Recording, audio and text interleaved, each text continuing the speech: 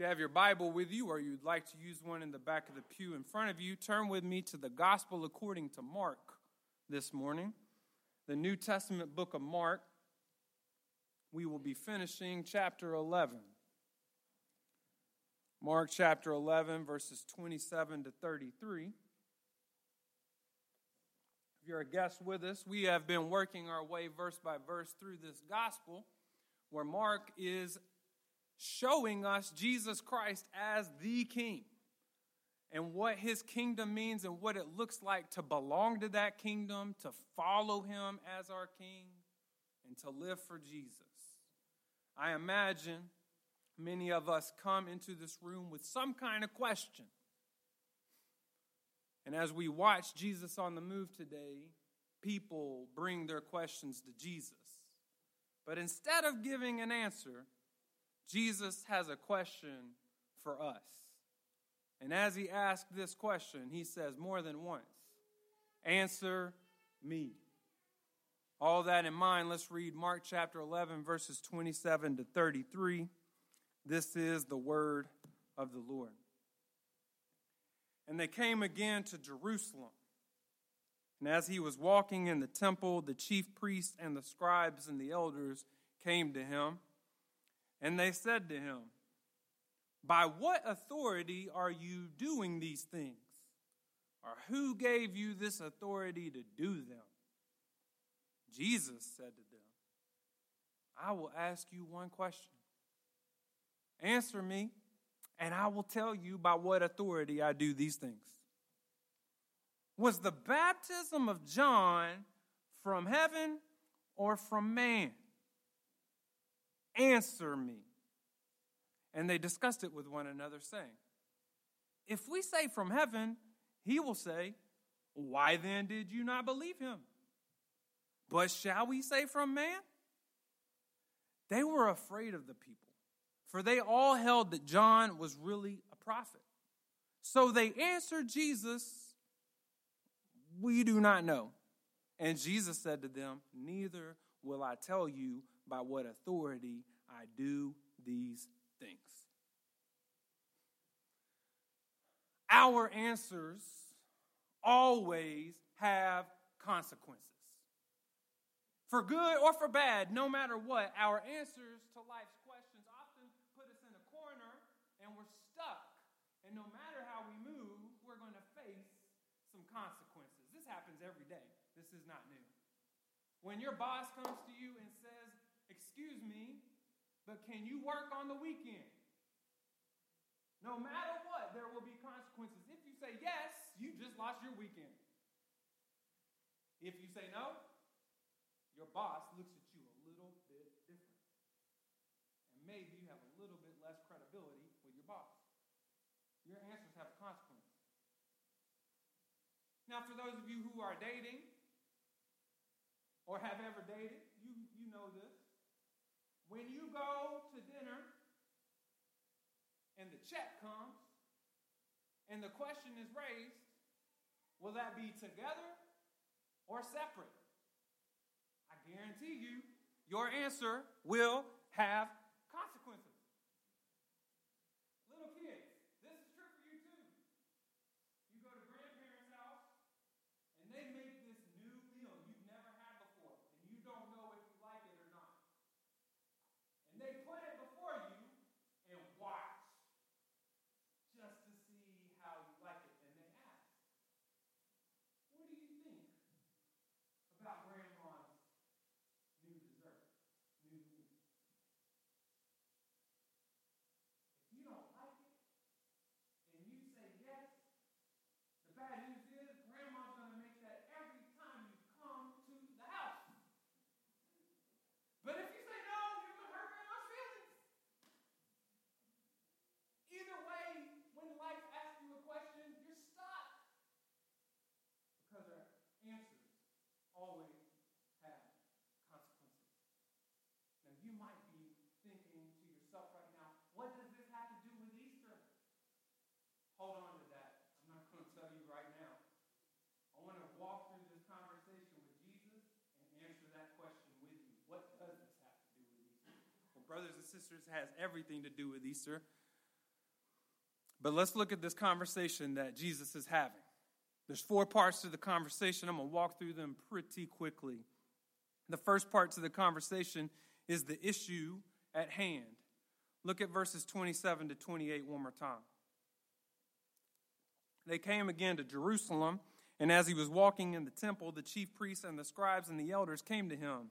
And they said to him, "By what authority are you doing these things, or who gave you this authority to do them?"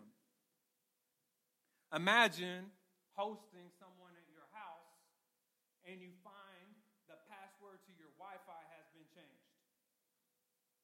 And upon some investigation, you find out that your house guest has changed your internet password. Where do they get off, right?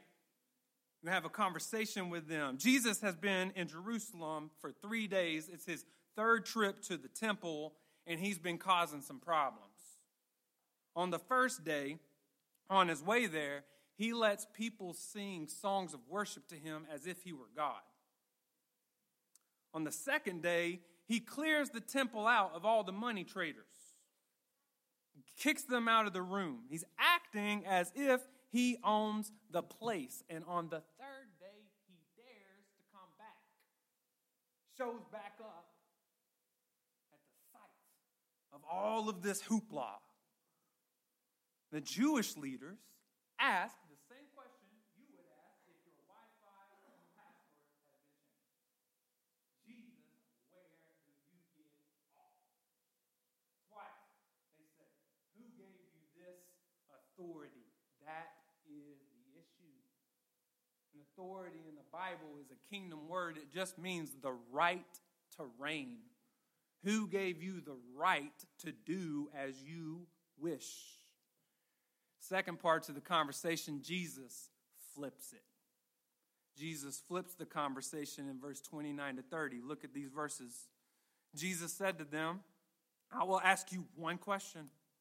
Answer me, and I will tell you by what authority I do these things. Was the baptism of John from heaven or from man? Answer me." Even this proves Jesus' authority. He refuses to play by their rules. He's on the hot seat, so to speak, but he remains in confident control. He moves the conversation where he wants it to go. He puts them on the spot and asks them a question that will answer their own. The truth about John is going to give them the truth about Jesus. He asks them a question that removes all of their strength. They can't answer this question with some Old Testament laws. They can't answer this question with some idea about how you're supposed to worship in the temple. Jesus wants to know about the famous prophet who ate locusts in the desert. He wants to know about the man who preached repentance and baptized hundreds of thousands of Israelites in the wilderness. He wants to know about the heroic martyr who was killed by the evil king because he stood up for God. Jesus traps them with a question and flips the conversation when he says, "Answer me." Third part of the conversation is the conundrum. Verses 31 to 32, look at it with me. They discussed it with one another, saying, "If we say from heaven, he will say, 'Why then did you not believe him?' But shall we say from man?" They were afraid of the people, for they all held that John really was a prophet. Answers always have consequences. They're trapped. Left or right, their answer will get them in trouble. As Warren Wiersbe writes, they are not asking what is true, what is the right answer. You'll notice the Pharisees are asking, what is the safe answer? If you gave these guys some truth serum and they could not tell a lie, they would say from man. They would say that John the Baptist was not from God. But they know how that would fly in the court of public opinion. They know what the voters would say. The people would lose it. And their influence, their ability to stay on top would be gone. So look, if you think that leaders trying to please people to keep the vote is new, got bad news for you. That's as old as it gets. They can't say John is from heaven, though. They can't answer that because this is the reality. Jesus was prepared for by John. Jesus was baptized by John. Jesus was recognized by John. John the Baptist preached this in John 1, verse 29. John said, "Behold," talking about Jesus, "the Lamb of God who takes away the sin of the world." And so if John was from heaven, when he said that, these guys would be compelled. The consequence would be they would have to move towards Jesus and accept him. Their answers matter. In a game of chess, at this point, both players would realize the game is up. Jesus has won, but the scribes try to play for a draw. They try to play for a stalemate. And that's where we get to the fourth part of the conversation. We see the response. Look at verse 33. So they answered Jesus, "We do not know." And Jesus said to them, "Neither will I tell you by what authority I do these things." This, friends, is what you call a cop-out. Men who have studied their entire lives the Word of God cannot answer one simple spiritual question. The men with the greatest spiritual resumes in the entire country of Israel cannot answer a simple question. Craig Evans calls it an embarrassing display of cowardice. Talking about authority, that's the issue. Think about this. This group, the Sanhedrin, is the most powerful, authoritative group in the nation. This conversation is happening in the temple, the most powerful, authoritative room in the nation. And these guys have to say, "We know nothing." They know the scripture. They know Isaiah 40, verse 3, where Isaiah tells us that a voice is coming in the wilderness, prepare a way for the Lord. They know Malachi like the back of their hands. Malachi chapter 3, verses 1 to 2 traps them. Malachi says, "Behold, I send my messenger, and he will prepare the way before me, and the Lord whom you seek will suddenly come to his temple." Look where they're at. "And the messenger of the covenant in whom you delight, behold, he is coming, says the Lord of hosts. But who can endure the day of his coming? And who can stand when he appears? And who can answer a question when he asks?" These supposed spiritual leaders provide nothing, and they expose themselves in front of God and everybody, as my dad would say. The problem isn't their lack of knowledge.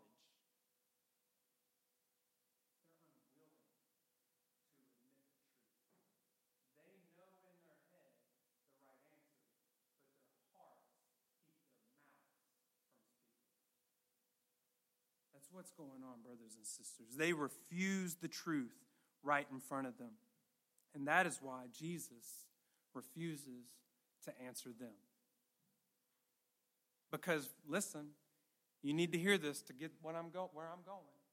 Even their non-answer has consequences. It exposes the truth about their heart to God, and it exposes their emptiness to the people they were trying to influence. And so even by saying we don't know and trying to cop out, there were consequences to the answer. All right. What does this have to do with Easter? Everything. This Jesus, who asks this question and holds authority over the spiritual leaders of Israel, is the one who this week in this text is going to die for our sins and rise from the grave. This word that we have is from the risen Lord. And as Mark presents Jesus to us, he is the king with the right to reign. He is the one who has the authority to rule over our lives. In Mark chapter 1, he's the one who teaches with authority. In Mark chapter 2, he's the one who forgives with authority. In Mark chapter 3, he's the one with authority over the demonic forces. In Mark chapter 4, he's the one with authority over nature when he calms the storm. In Mark chapter 5, he's the one with authority over death itself when he raises a little girl from the dead. And at the end of this book, his resurrection in Mark chapter 16 is the proof of his authority and right to reign over everything. Romans chapter 1 verse 4. He, Jesus, was declared to be the Son of God in power and authority according to the Spirit of holiness by his resurrection from the dead, Jesus Christ our Lord. Friends, the empty tomb was a way of God asking you a question and giving you the answer, telling us and telling everyone Jesus has the right to reign. He has conquered the grave. He has conquered sin. He is the one who has the right to reign over your life. Friends, whatever question you have for God, he has one for you. Who do you say that Jesus is? Answer me. Who is Jesus? Is he who he says he was, or was he a fraud? Your answers have consequences. Your answers matter and will impact the rest of your life, not just for today, but forever. Acts chapter 4, verse 12. The apostles tell us, there is salvation in no one else, for there is no other name under heaven given among men by which we must be saved. Friends, if that's true, if he died for your sins and rose from the grave to give you a new life, he has the right to be your king.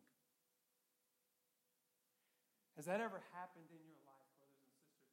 God has brought you here today, whether you know it or not, so that his word can speak to you and ask you a question that you will answer. And when you answer it, brothers and sisters, you will stand before God Almighty when you die, and he will hold you to account based on how you answer this question.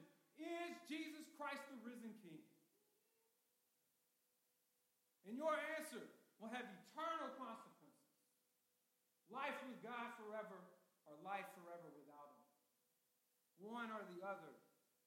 And you will not get into heaven because you are good enough, because you are spiritual enough, because you have done enough good, you've done enough rituals, you've prayed enough, you've given enough.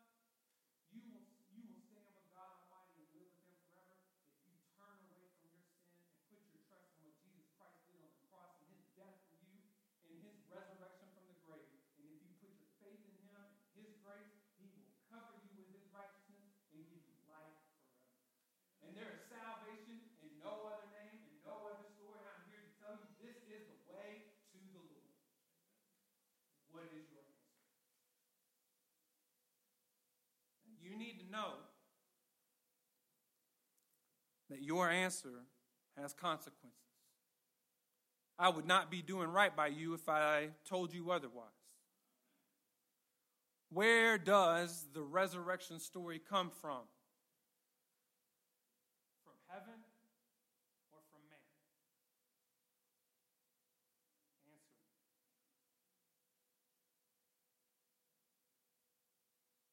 Is this just a myth? Or is this real? Is the Easter message from God himself, or am I making this up? Your answer has consequences no matter how you respond. Think with me. If the Easter story is from man, you don't have a reason to be here. Paul says in 1 Corinthians 15, verse 14, if Christ has not been raised, then our preaching is in vain and your faith is in vain. I'm wasting my breath. And you're wasting your morning. 1 Corinthians 15, verse 32, Paul says, what do I gain if, humanly speaking, I fought with beasts at Ephesus? If the dead are not raised, let us eat and drink, for tomorrow we die. Can I help you out, friend? If you can answer the question under the authority of God and his word, that this story is just a myth, it's just something to make us feel just something to help us get through hard times, please, friend, you don't have to be here. This offers you nothing. You should be at a brunch right now, eating as much as you can, because this life is all you got. This exercise does nothing for your heart before God. He's not impressed. He doesn't even exist if this is from man.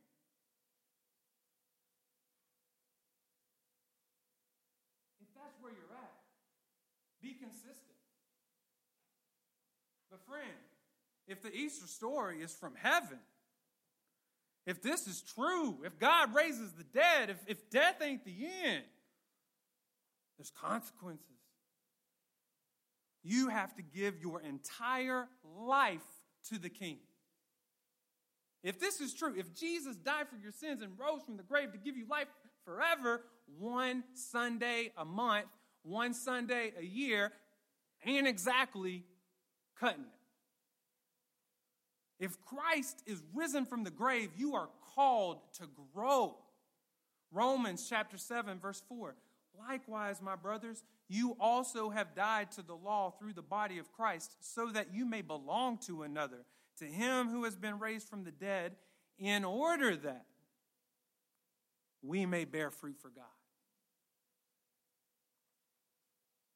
If Christ is risen, and that's from heaven, you are called the purpose in order that you may grow and bear fruits. You can't stay the same. Christ is risen from the grave and is your king, you are called to serve. Romans chapter 7, verse 6. But now we are released from the law, having died to that which held us captive, so that we serve in the new way of the Spirit and not in the old way of the written code.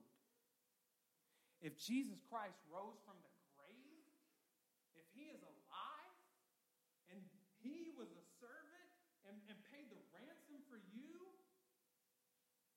you do not belong to yourself, you belong to your King, and you ought to be loving your brothers and sisters and serving using the gifts the resurrected Spirit of Jesus Christ has put in your life, if the grave has been defeated. If Christ has been raised, you are called to live for him first. Colossians chapter 3, verses 1 to 2. Watch. If then you have been raised with Christ, seek the things that are above, where Christ is, seated at the right hand of God. Set your minds on things that are above, not on things that are on earth.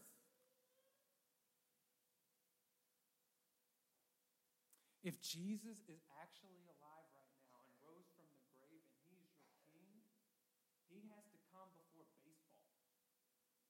He has to come before your job. He has to come before your family. They didn't rise from the grave for you. He is the king. He is the master. He is your everything if it's true. Think about it. How often should a kid obey his parents? How many laws are we obligated to obey as citizens?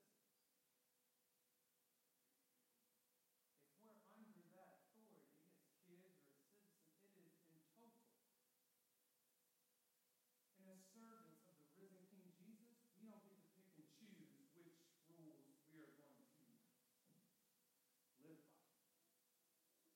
He is our king over everything, every time. So, brothers and sisters, let me ask you one more question. If you have answered that the resurrection story is from heaven, what area in your life do you need to submit to the king? If the resurrection is true, how do you need to grow and bear fruit? How do you need to step up and serve? How do you need to seek first the things that are above?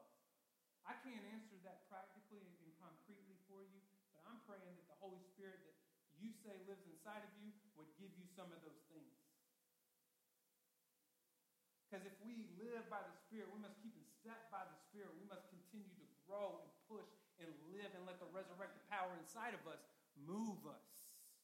Otherwise, brothers and sisters, let me tell you, if that ain't happening and that and that growth ain't happening, and that movement in your life ain't happening, you can't tell me that you have resurrected power.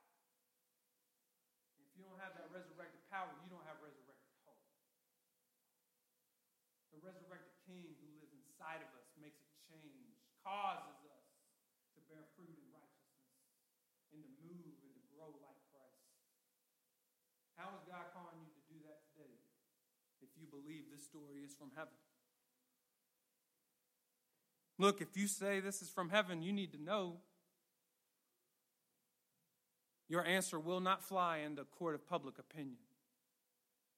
There will be consequences, and the crowds will turn against you. But if Christ rose from the grave, that doesn't matter. Brothers and sisters, there's too many of us right now who are too tired. We're on the verge of giving up. Apathetic, complacent, idle, inactive, beat down. We have let the things of this world weigh on our hearts and souls more than the hope of the resurrected King. The things of this earth are the things that are on our mind first. Our feelings and our emotions drive us more than the promises of the resurrection. Brothers and sisters, if Christ has defeated sin and the grave, if Christ has defeated your greatest enemy, why? Why be discouraged? Why be weighed down? We say we believe there's life. We say we believe there's breath. We say we believe there's power.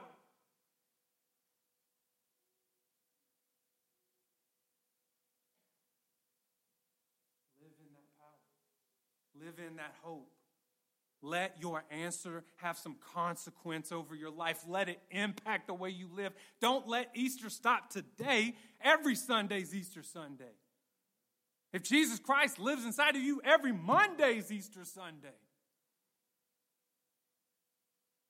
Live in the hope and the power of the empty tomb.